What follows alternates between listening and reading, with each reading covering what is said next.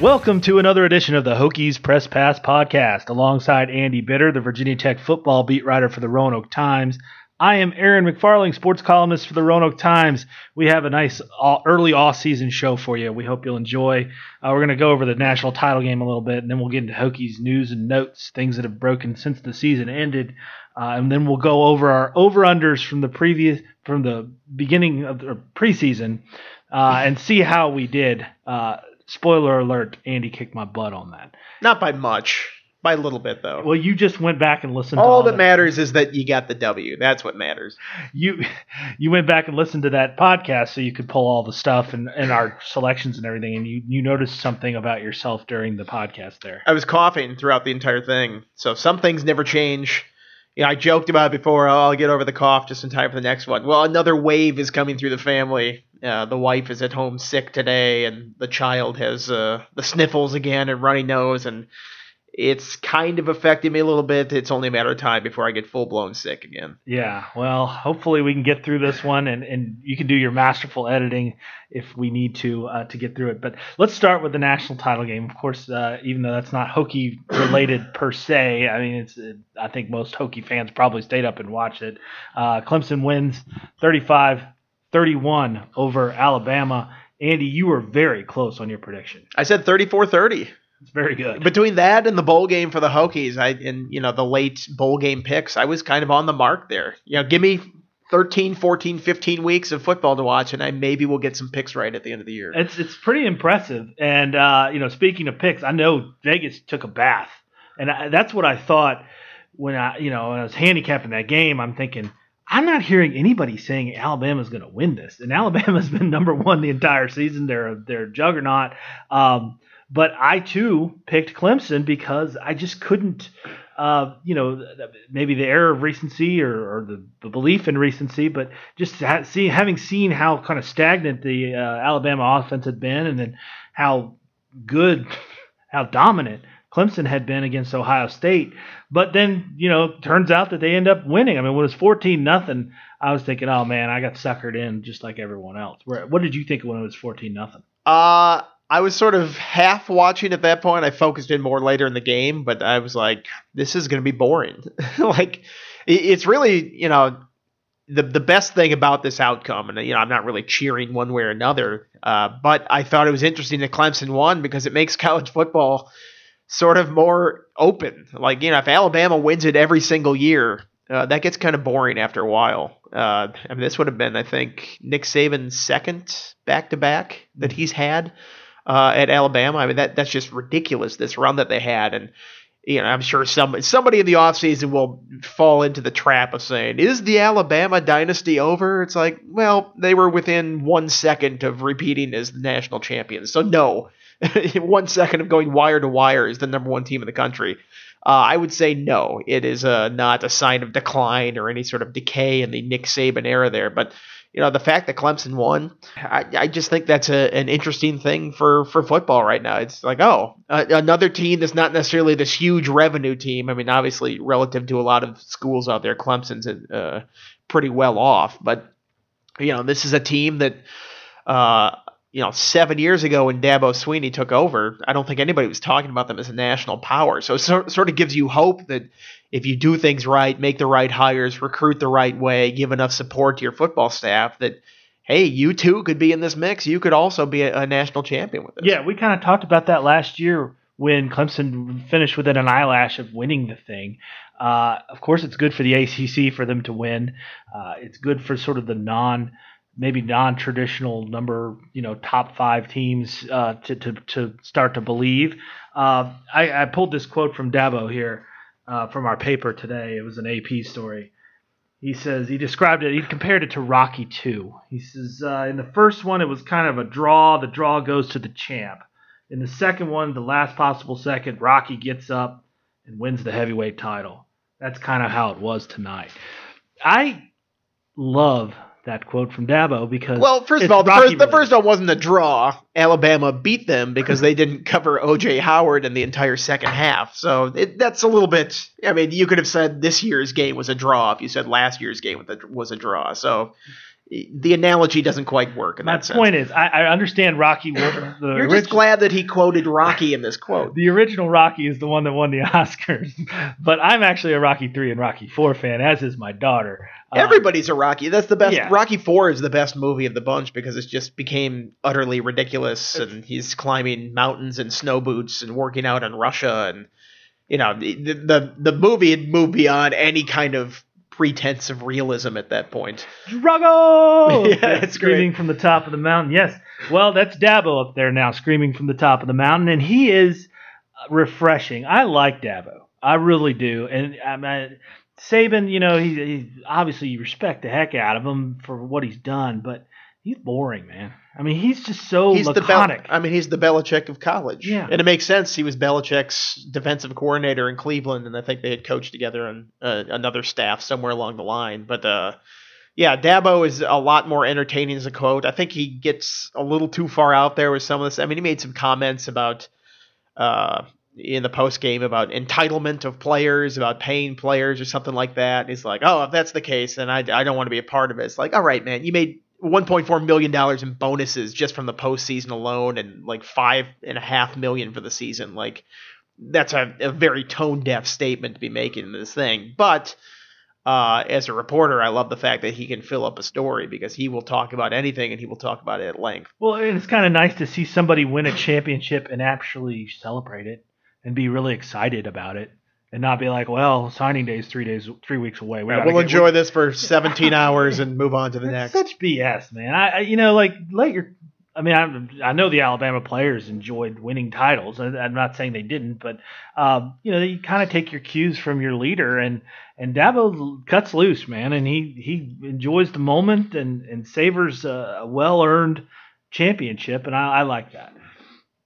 Oh yeah, I think he's good for college football. I think Clemson winning is good for college football. And I know it's still a very small, select group of schools that could win a national championship just because you need to recruit at a certain caliber and you need to have a certain amount of money and resources that you're putting into these programs. But I think it does kind of just open up a lot of possibilities for people out there. They go, if Clemson can do it, why not us in this certain situation? I think Virginia Tech is honestly one of those schools. Pete Morris, the SID at Tech, sent me a tweet or added me on Twitter with the odds that were released for the national title for next year. Speaking to your point there, what was it? 33-1? Yeah, 33-1 for the Hokies in that range, alongside like the Penn States of the world. That's pretty good. I mean, it doesn't mean they're going to win anything, but it does show sort of a level of respect rising. I don't know if the odds makers are really taking into account all the people that are leaving. I saw one, I think it was USA Today, that does everybody comes out with their way too early 2017 poll, which honestly looks a lot like the final polls in 2017. Had the Hokies at number 13, which I thought was, as I phrased on Twitter, extremely optimistic. Yeah. You lose the quarterback who set all the records. You lose two of the top 5 receivers in the history of the school. You lose that right side of the offensive line, Sam Rogers, all the things he did, a couple guys on defense. They've won in the past with a Bud Foster defense and just enough to get by on offense. I think with Fuente coaching the offense, regardless of who the quarterback is, and it might be Josh Jackson, it might be this transfer they got, I think they'll be able to move the ball a little bit better than some of those past Virginia Tech teams. And you combine that with a Bud Foster defense, hey, they've won the league before like that. They've been in the top 15 before like that. I just think it's maybe a bit of a reach to put them quite this high. I'd say if they get anywhere, it'd be in the 20s somewhere. I probably would not even have them ranked in a preseason poll for next year just because they lost so much on offense that would give me pause. Yeah, I agree. Well, we've talked at length about all the guys who decided to leave. There was one guy who decided to come back. The one guy who was kind of on the fence the last time you and I met here was Brandon Faison, and he has decided to come back. talk a little bit about his decision and what that means for the defensive secondary at Tech. Well, I think it's big for the defense because that's a veteran cornerback that they have back there. They were losing Chuck Clark already, so that's a safety spot they need to fill. Have a couple options with that. Could shuffle some guys around. But that cornerback rotation this year with Faison, Greg Stroman, and Adonis Alexander worked out pretty well, I thought. And I would imagine that unless they switch a position on anybody there, and I don't think that'll be the case with the cornerbacks, I think they'll do that same sort of rotation again next year. And, the depth dropped off very quick behind those guys last year. They have a couple youngsters. Khalil Ladler was a highly touted signee who was coming off an ACL injury. I think he could be pretty good long term. Some other guys that could give time to develop could be good. But I think there was definitely a drop-off between those first three and then the next group. So if you get Faison back, all of a sudden you're not two and then the next group. You're still those first three and then the next group that have to come along. So I think that helps this defense quite a bit, not to mention Faison's a leader. He's a senior. He's a veteran who's been around. I think he started 36 games in his career. I think he's played pretty well. He hasn't quite had the interception totals. He hasn't had an interception, actually, since his freshman year when he had 5 and kind of burst on the scene. And honestly, might have been the equal or better of Kendall Fuller for those first 7 or 8 games before he got a concussion, I think, in his freshman season. But so he's a high potential guy that I think could have a pretty strong senior year. And, you certainly welcome any guy like that back to the defense. Yeah, and here's hoping he stays healthy, because this is what we talked about before. My thought was, well, maybe the reason he would leave is just because he's had so many injuries and wouldn't want to have to recover for something like that again without getting paid for it, or at least trying to get paid in the NFL. So good luck to him on the injury front. Let's hope he stays healthy. The quarterback problem is solved. We have a new quarterback coming to Blacksburg. His name is A.J. Bush. He's coming to Virginia Tech University. I think he tweeted. He corrected it. Yeah. The next day. I'm kidding. No, but I mean, normally guys just leave it, but he's like, I'm sorry, it's not a university, it's just Virginia Tech, and everybody was like, thank you for doing that. Tell us about young AJ, where he's coming from, and what he's done so far in his career. Well, you say the quarterback situation is solved. I wouldn't go that far. I would say the quarterback depth issue is at least slightly corrected right now. At least they have another person in the room. AJ Bush, he was not the most heralded recruit coming out of high school. He's from Georgia. Went to Nebraska. Nebraska had a coaching change there. Mike Riley came in. I don't feel like he ever thought he was going to get a shot or got a fair shot or whatever it was. Whatever it was before this season, he was battling for the third string position or something like that, and he decided to leave and transfer to Iowa Western Community College. His stats there are not impressive. I mean, they're really underwhelming. I think he completed like 45% of his passes, had 3 touchdowns, 8 interceptions, had some rushing yards, but I think he also lost 7 or 8 fumbles, something like that. So, you see junior college quarterback come in, and I think instantly everybody goes, oh, he's the next Gerard Evans. He's not, at least in terms of preparedness and readiness to come in and make a contribution. Evans was sort of a ready-made guy, even though we had our doubts going into last season whether he could actually translate that to the Division I level. Bush, from the sounds of it, is going to be more of a project, or at least looking at his background, I think he's going to be more of a project. Who knows how he'll do once he gets in here with Fuente, but at the very least, he gives them some quarterbacks to work with this spring. I mean, coming in, Josh Jackson is the only scholarship guy currently on the roster that will be here in the spring. Hendon Hooker is going to enroll early. That was a change of plans once they found Evans was leaving. Hooker comes in, he'll be here. But yeah, you're talking about a redshirt freshman and a true freshman, and then a couple walk-ons as well. So adding another guy, a 5th quarterback to the roster, somebody who's at least been through some college practices before, I think that's an important thing because at the very least, you can't predict the future and how A guy is going to develop, or B, whether he's going to stay healthy. So you need some contingencies. You need some competition to push guys a little bit in the offseason. And, I don't know if Bush will be the guy. I don't know how well he'll make a jump here back to the Division I level and if he'll fit the system. But he's at least another guy in the competition. And considering how late Virginia Tech sort of got in the transfer market, I think he's probably about the best they could do. You know who's pulling for Bush to win this job? headline riders. They play West Virginia to open next season. Head for the mountains with Bush. There you get that. Would be also Bushwhacks, North Carolina. All these things could come to fruition. I know, but you're forgetting all the potential Dawson's Creek sayings with Josh Jackson if he were to win the job. Forgive me for not having watched. Come on, any Dawson's Creek in my day. You're not even aware of it. What was their theme song? It was that I Don't Want to Wait song. Yeah, I made when he committed, I made a joke about that on Twitter that went over. Some people were like groan, and other people was like, that was a great tweet. And I'm like, I'll take both as compliments. Well, there's a Revenge of the Nerds quote that could have been used when Bush decided he was coming to Virginia Tech, but I won't utter it here because I don't know if it's highly appropriate. But if you've seen the movie, you know what I'm talking about. All right. Hokies finished 16th. You're grinning. Have you seen the movie? I have seen the movie. I don't know the reference what reference you're making. Okay, yeah. Well, I'll stop there because we don't really need to get fired, I don't think.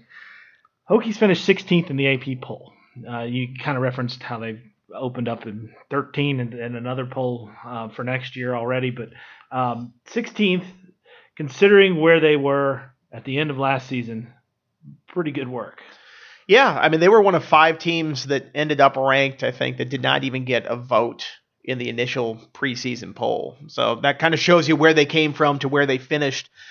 Being 16th was actually the highest they were ranked all year. So I know they got up to 17th, dropped down after the Syracuse loss. I think it was 18th, and then dropped down after the Georgia Tech loss. So to keep bouncing back and get up to where they were, I think 16th is about right. I mean, you could maybe quibble with they're behind Western Michigan. I think Western Michigan a little bit overrated, even though they played Wisconsin close in that bowl game. They fumbled it 5 times and got back all of them and got a sort of a lucky touchdown at the end. I think that game was a lot less close than what it seemed like, and that was about the only decent competition that they played all year. So I think you could argue about that. Some other teams there, Auburn was 8-5.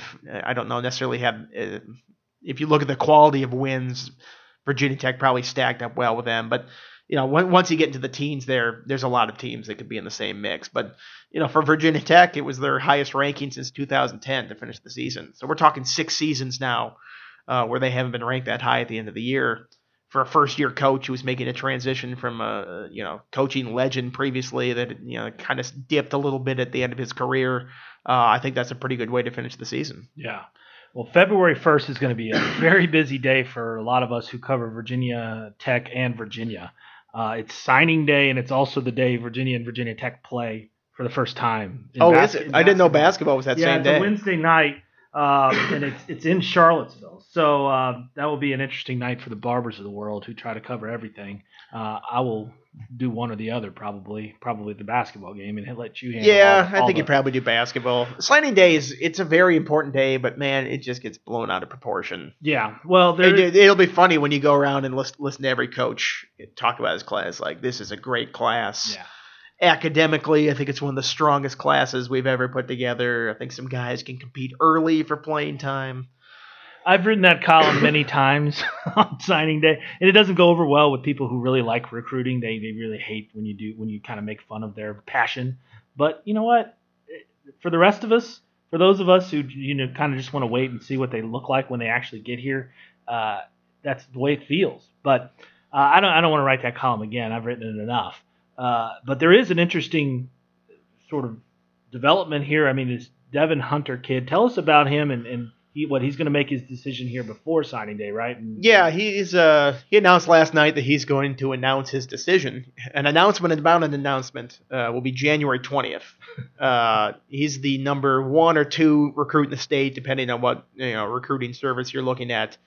Safety from Indian River High School. Fairly important recruit for Virginia Tech to get, just because they've missed on those sort of elite recruits in the state for so long. I think this would be a good sign going forward for Fuente and his staff if they could land a guy like this. He is down. I mean, he's got some elite choices. He's got Alabama, Auburn, Florida, Ole Miss, and North Carolina, I think, in addition to Virginia Tech in his final 6. Probably pretty good feeling for Virginia Tech right now. I mean, he announced that he'll do this January 20th, which is actually, that was the weekend he was going to go to Auburn, and he had a visit with Alabama set up for the following weekend. So the fact that he's committing before doing those trips, if he even does them at this point. That's probably a good sign for Virginia Tech. Florida's another competition here, and coincidentally, that's Torian Gray is his primary recruiter down there. Mm-hmm. But I think it was the U.S. Army All-American game. I might be confusing my All-American games. Somebody showed a picture of him flashing a VT sign after the game on the field. So that's probably a pretty good indicator for Virginia Tech, but in recruiting, nothing is final until the guy sends in his letter of intent on signing day. So even the commitment will be, yeah, he committed, but it's still 2 weeks until this thing actually is official. But I think the Hokies can feel at least a little bit good about their prospects in this one. Here's what I want to talk about. The emoji. When he tweeted his finalists, he had a little gator emoji. He had a ram emoji for UNC. Ole Miss, he didn't have anything, so he just did, I think, blue and red. And then for the Hokies, he had a chicken. That clearly is a chicken, right? That looks like a chicken. Auburn, there's a tiger. Chicken, some might say. Does Virginia Tech need to get on the because they have a emoji, right? Virginia Tech has emojis. I think there's a Hokie bird emoji. Okay. And maybe is that available to the general public? Or I think so. I'm not an emoji guy. Yeah. I don't use them. I'll just make fun of them by putting in brackets, like insert fire emoji here or something like that. I'll sure. Joke about it, but other people would know better than I do if they have it. I want to say I've seen that there's a Hokie bird emoji out there. You want to get depressed? Click on when somebody tweets something like that. Click on it to read the replies, and it'll really depress you about the state of the world. I mean, just his announcement thing. Yeah, you got to be a gator, and then 7 gator emojis. Oh, we love you here in Hokie land, and 7 chickens.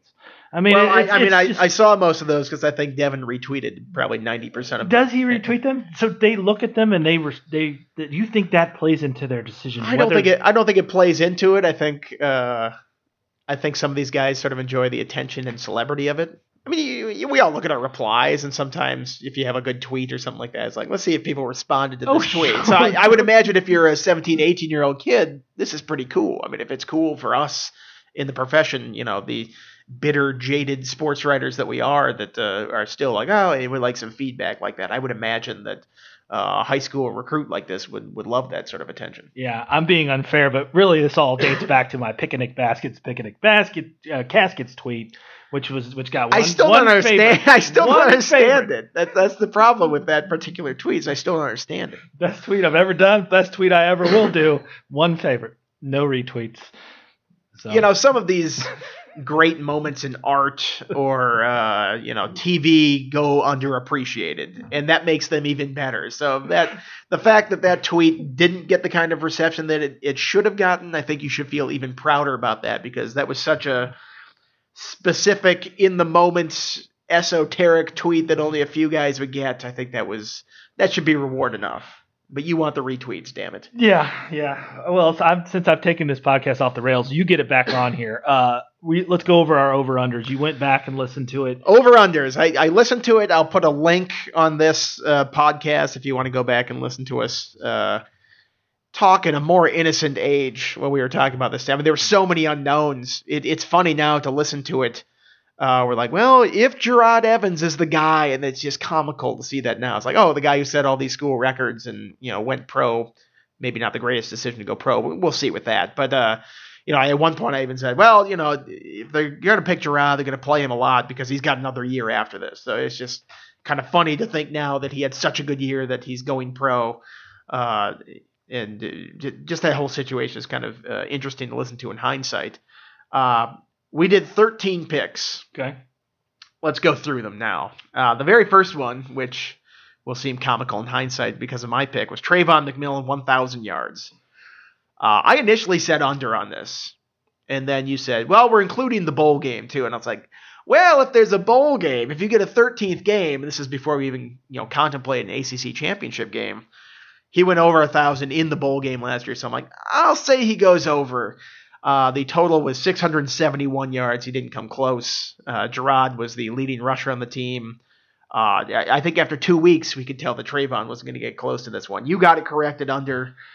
Your thoughts on that? One word, sucker. I gotcha. I knew I needed a good start to this whole podcast over-under thing, so that's what I did. Yeah, I mean, I really thought he'd get closer than he did, for sure. It was a tough choice for me, but I remember seriously contemplating saying over there. But after the third game, you could kind of see where that was heading, and the way I don't know if defiance is the right word, but the way Justin Fuente just sort of shrugged off any of our questions about how many carries McMillan's going to get. If you had that information in the preseason, even though you had an inkling, I mean, he had told you before, look, I don't care who gets the carries. So when we're talking about the running backs, don't worry about who starts or I'm not going to be concerned about the carries as long as we get production. Maybe we could have read into that a little bit more, but 1-0 for me. Do you think he'll get over 1,000 yards in his career in a single season again? He's got 2 more years. You think he'll go over 1,000 before he finishes at Virginia Tech? Maybe just because you won't necessarily have that running option that was brought by Gerard Evans. You might need some more from your tailbacks. Possibly. I think as Fuente starts to recruit some of his own guys to come in here, maybe that diminishes the chance. But you look at Shai McKenzie looks like he might be on the outs here. Marshawn Williams had another knee injury that he'll be trying to come back from. Deshaun McLeese is coming off an injury. The guys coming in freshman-wise, I don't know how instant they'll be able to impact anything. I think next year he might have a chance, but I would not make that bet at this point. Yeah, I think it's going to be hard for any running back to get 1,000 yards at Tech. I really do. I think that's going to be a challenge going forward, and I think you would lean under on any over-under regarding that heading into the future until we see one actually happen. All right, second one, Isaiah Ford, 1,200 receiving yards. He did not get there. He had 1,094 yards. He got close. Yeah. Did not quite get there. We both said under on this one, and we were both correct. I think I thought it'd be more under 1,200 just based on sort of how they dispersed the passes previously, but still a very good season for Isaiah Ford, how he finished up. Yeah, that 14th game, and Isaiah didn't he have a big ACC title game? Or am I thinking of his bowl game last year? I think Isaiah had like 80-some yards in the ACC title game. He had a pretty good one. I think, part of it is Cam Phillips kind of came on towards the end of the year and actually almost got to 1,000 yards. I think part of it is Isaiah commanded a lot of attention. Mm-hmm. You went into the season going, Isaiah Ford is their go-to guy. He's their number one receiver, and I think a lot of defenses approached him like that. And that's part of the reason why I went under the 1,200. But getting 1,094 yards, whatever he got, that's still a pretty impressive season for a guy that currently holds all the receiving records at Virginia Tech. I think actually Cam Phillips next year could pass him in receptions and yards. Yeah. So we both had under. So I'm sitting at 2-0 at this point. It's sort of like my bowl guide. Got off to a real rousing start. All right, move on. Wyatt Teller. This is a time we set this one when he was coming off the bench to start the season. We recorded this in late August, so this is when we didn't quite know what was going on with Wyatt Teller. We set it at 10.5 starts for the season. I said over. He actually did not start the first 2 games, so if they had played 12 games, that wouldn't have been right. They actually got the extra game with the ACC title game and the bowl game. He actually made 12 starts this season. So I got it right. I feel sort of fortunate to have got it right because I was thinking he would start by the Tennessee game, and he actually did not. Yeah, I think we set that number very well. And props to you. Props to you. I mean, he obviously very talented player. It was more a matter of whether he was going to tick off Fuente in practice or something and get benched. Yeah, I think with him sometimes it's just motivation in starting the season. Obviously, he had some penalty problems early, and I think he was still the offensive line MVP at the end of the year, as voted on by the coaches or something like that. So he's a guy that consistently has put up really good years. It'll be interesting to see as a senior if he can have that year that sort of gets him up in all ACC consideration, because he's never gotten that so far. Mm-hmm. Next one, Bucky Hodges, touchdown total. We set the over-under at 7. He had exactly 7. For the third straight year, he scored 7 touchdowns. I think last year he had 6 receiving and 1 rushing. So 7 touchdowns every season. He hit it on the nose this year, 7. We both said over, and you were enthusiastically over. These are some of the things that you said on this. We set this one too low. He's got a good shot at reaching double digits. Take it to the bank. You can't see it, but I have a shoe here. This is my shoe-in of the season. And you get your money back. That is a blood bank guarantee. You get your money back. It's a push. Yeah. A little surprised. Maybe a few more red zone throws to him weren't made, but well, to be fair, he dropped a couple in the end zone. Yeah. A couple of those deep passes I thought were on the money that touchdowns I thought could have been made. So a little surprising he didn't go over on that, but I think he still had a pretty good season. Certainly playing a position that wasn't completely used to. I mean, he was essentially a wide receiver all season, where in the past he'd done that a little bit. So I still think a pretty good season for Bucky. I thought that I honestly agreed with you. I thought he could have gotten to 10. Yeah, I mean, when you consider the fact that they played 14 games, he was healthy all year. That's a bad overpick by me. I mean, I feel like that's a loss, even though it's a push. This one's going to seem funny in hindsight. Tremaine Edmonds. We based this on Deion Clark's tackle total the previous season. We went over under 77 tackles. He had 106 tackles. Yeah. In addition to 18 and a half tackles for loss. I think probably one of the three best defensive players. I probably put Woody Barron and his brother Terrell. I thought had a great season as well. We both said over. We were both correct. Did I not say on there that I thought that was too low? Or did I? I can't remember. I kind of sped through it to speed up the process. Yeah. I didn't listen to the whole thing. When I said it, I said this is sort of on the line. I think he'd be around that. So I was way off. I mean, I got it correct, but he had nearly 30 more tackles than what we set the over-under at. I thought he had a tremendous season. Yeah, he really did. I mean, he's rangy. That's the word we used to athletic, rangy. He's very rangy. But, and you got to remember the pace quickened a little this year. They ran more plays. That means the other team is going to run more plays. You're going to have more opportunities for tackles. So the numbers, we should have probably not just looked at last year and said, okay, that's the baseline, or that's our point of reference necessarily. But yeah, so we both got that right. Next one. Remember, we did this podcast the week after they announced Gerard Evans as the starting quarterback. So there was a lot of uncertainty with the quarterback position. This one, Gerard Evans, 80% of the snaps. I don't have an exact number because it's tough to base how many snaps he took and handing the ball off. I think it's safe to say he was comfortably over 80%, probably around 95% of the snaps this season. I said over was correct. You said under. So I got this one. I was hesitant with it, though. I did sort of hedge it a little bit when I said the over, which just shows how much changed over the course of the season, that this guy that honestly I thought could be an ACC Player of the Year candidate, we were just so on the fence of whether he was going to be the guy that stuck it out through the entire season. Yeah, and part of that pick for me was selfishness, because I had written a column probably that week or the week before that Brendan Motley didn't win the job, but he was going to be important to the team, and he was going to have a role. And he did. He in that Pittsburgh game he had those key runs at the end, but not as much of a role as I thought he probably would have. I thought maybe there'd be an injury here or there. Evans was remarkably durable, especially given the rushing workload that he had. So props to Evans. He went well over that, and props to you for getting that right. Kenny Kainum. We set this at 9.5 sacks. Initially, I think we said 8 sacks or 7.5 sacks, somewhere in there, and we're like, that seems way too low for what he's done in his career. So we moved it up to 9.5. I think initially I was going to say over on the 7.5, 8, and I ended up going under on 9.5, and it was under. He finished with 7.5 sacks. You said over, citing the more plays factor. They're more, the defense is going to be on the field, and with his up-tempo thing, was probably going to have more opportunities. This one, I think, Ken got hurt there in the middle of the season. He missed the Miami game. He played through shoulder pain for a lot of those games, and I think he finished pretty well. This is one that I think was just sort of a bad beat, because I think if he was healthy the whole season, he probably could have gotten to 9.5. Yeah. I try to take into account the dinged up factor. So that's a clean loss there. He was still the team leader in sacks. Yeah. Back to the quarterbacks, we go Brendan Motley, Josh Jackson, over under 1.5 starts. I said under, you said over, because you were on Team Motley at that point for his contribution this season. The banged up thing.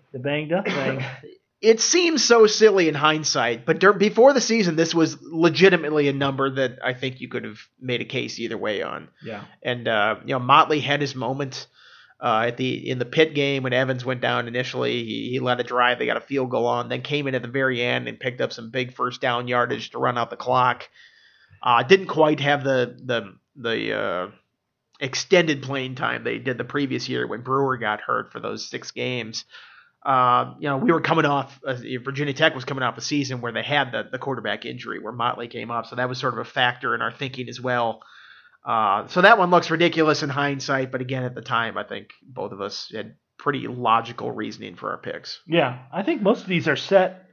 The over-unders are set pretty well. I'm not making good choices on most of them so far, but I think they're set pretty solidly. Well, here's one that you made a great choice on. We have Sam Rogers, 150 touches this year. That was when we set that was double of what he had the previous year. I said over. This was at a time where I guess Sam was sort of listed as the starting running back all season. That doesn't necessarily mean they handed him the ball all the time. He ended up with 91 touches. He had 67 rushes. 24 catches, so that's 91 total.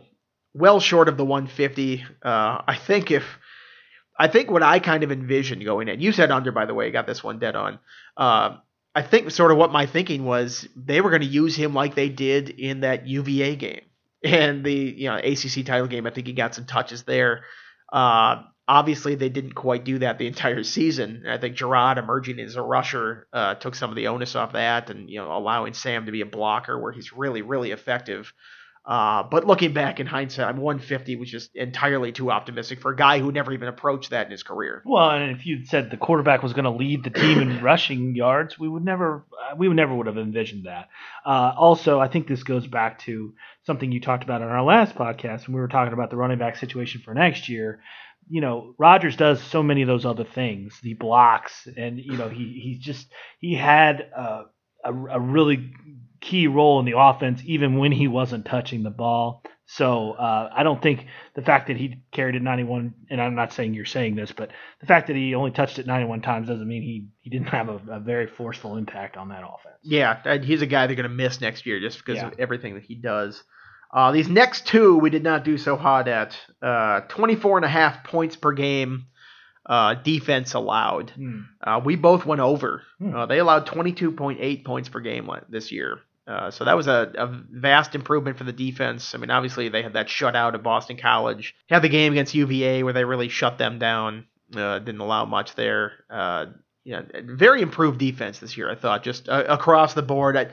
I think when we were saying this, I said, well, the schedule is going to be really tough, and that'll bump it up. And, honestly, you look at Tennessee scored 45, Notre Dame scored 31 in those 2 games. So it was kind of correct in that sense. But on the whole, this defense played very well, and that brought that average down a little bit. And you also faced Deshaun Watson in the ACC title game, which wasn't on the schedule. So Bud really exceeded our expectations on that category. Are you willing to give him better than a C or whatever you gave him on an early podcast for grading? Yes.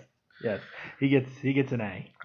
The next one, 33.5 points per game on offense. We both took the under on this. That would have been 33.5, I think would have been a 2-point improvement from last year, which is still a substantial improvement.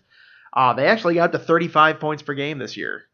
So we both missed that one, and I guess it was just – I think a lot of that had to do with the uncertainty at the quarterback. Yeah. And this will come up later in the podcast. I think we both thought this offense had a lot of potential to be pretty good if the quarterback position was correct. And at the time when we were doing it, it was just so much of an uncertainty that I just couldn't do it. Yeah, you're exactly right. I mean, my pick there is tied to my pick that Gerard Evans was not going to play more than 80% of the snaps. It's sort of like I thought there would be some adversity at the quarterback position or some questions at the quarterback. There wasn't. I mean, he took that position and ran with it, and he's the main reason that they're over on that, and he's the main reason we lost that. The only question with Gerard was early in the season when he had all the fumbles. It's like, is this guy going to be able to hold on to the ball and ball security and all this stuff? And it turned out, yes, he was able to the rest of the season.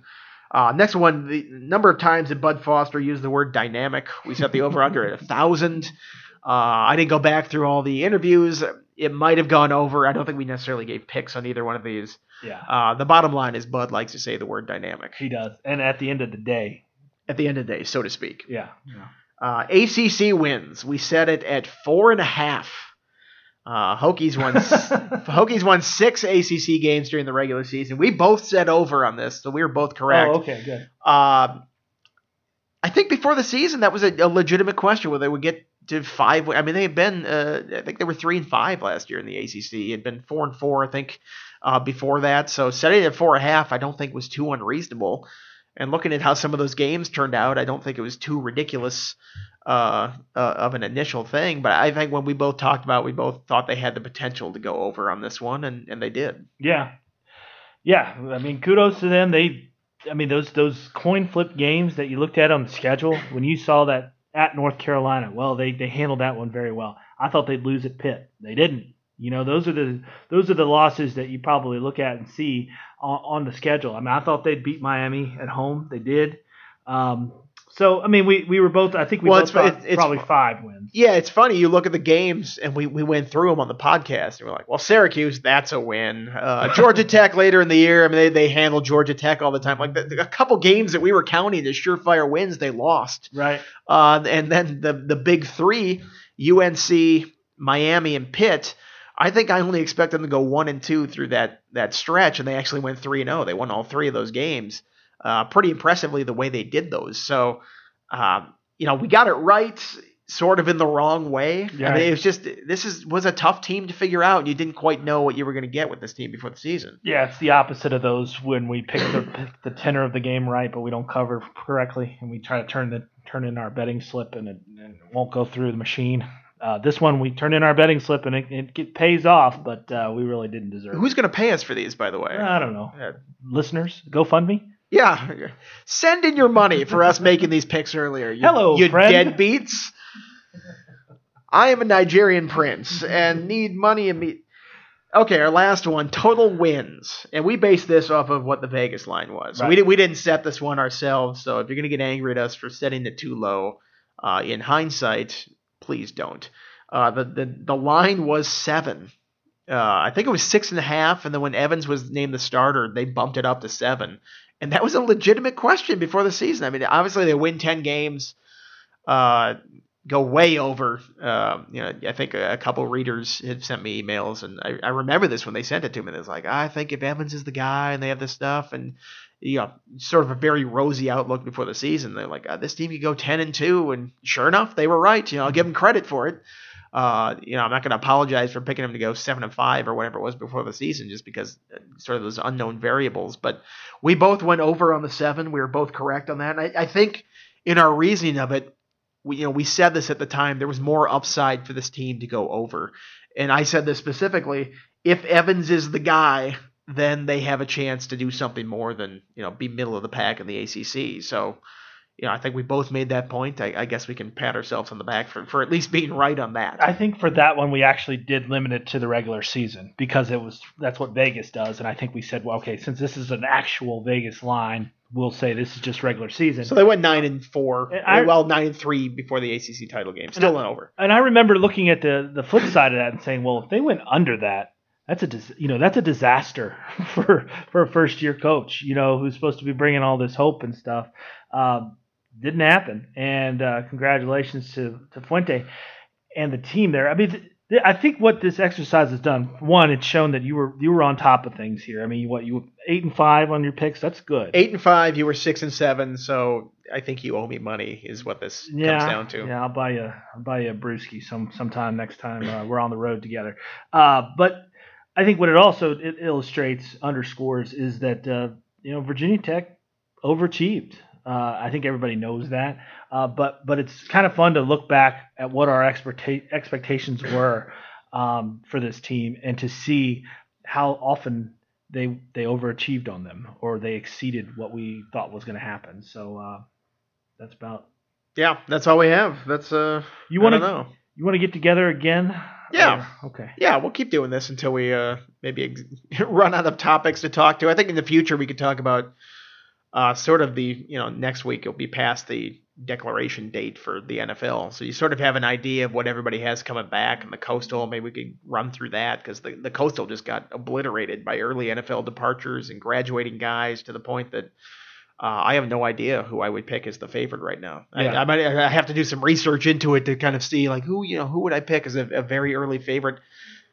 You think you drop Virginia Tech out of the conversation because they lost so much on offense, but a lot of teams lost a lot. Yeah. And, Bud Foster still got a pretty good defense, and Fuente's still a pretty bright offensive mind that has made things work even without the experience. So that might be an interesting thing to take a look at. Yeah.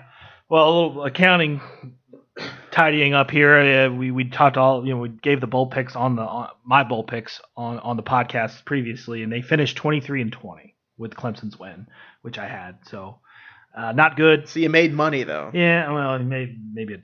I mean, it's better than losing money. By the time we do this next one, I will be 40 years old. Wow. Yeah. Gearing up for that AC trip here? I am. That'll be fun. It's a couple weeks. We're gonna do it 2 weeks from a week after my birthday, but I actually turn 40 this weekend, so I'll let you know if I feel any different when we get back. If you feel older, yeah. Wiser. I feel like I'm more capable at the tables of. I feel like I'm gonna make a lot more errors in the summer baseball league, but all right. Well, that's how long was this podcast? 45 minutes. 45 minutes. That's pretty good for an off-season cast. All right, for Andy Bitter, this is Aaron McFarland. We'll talk to you next time.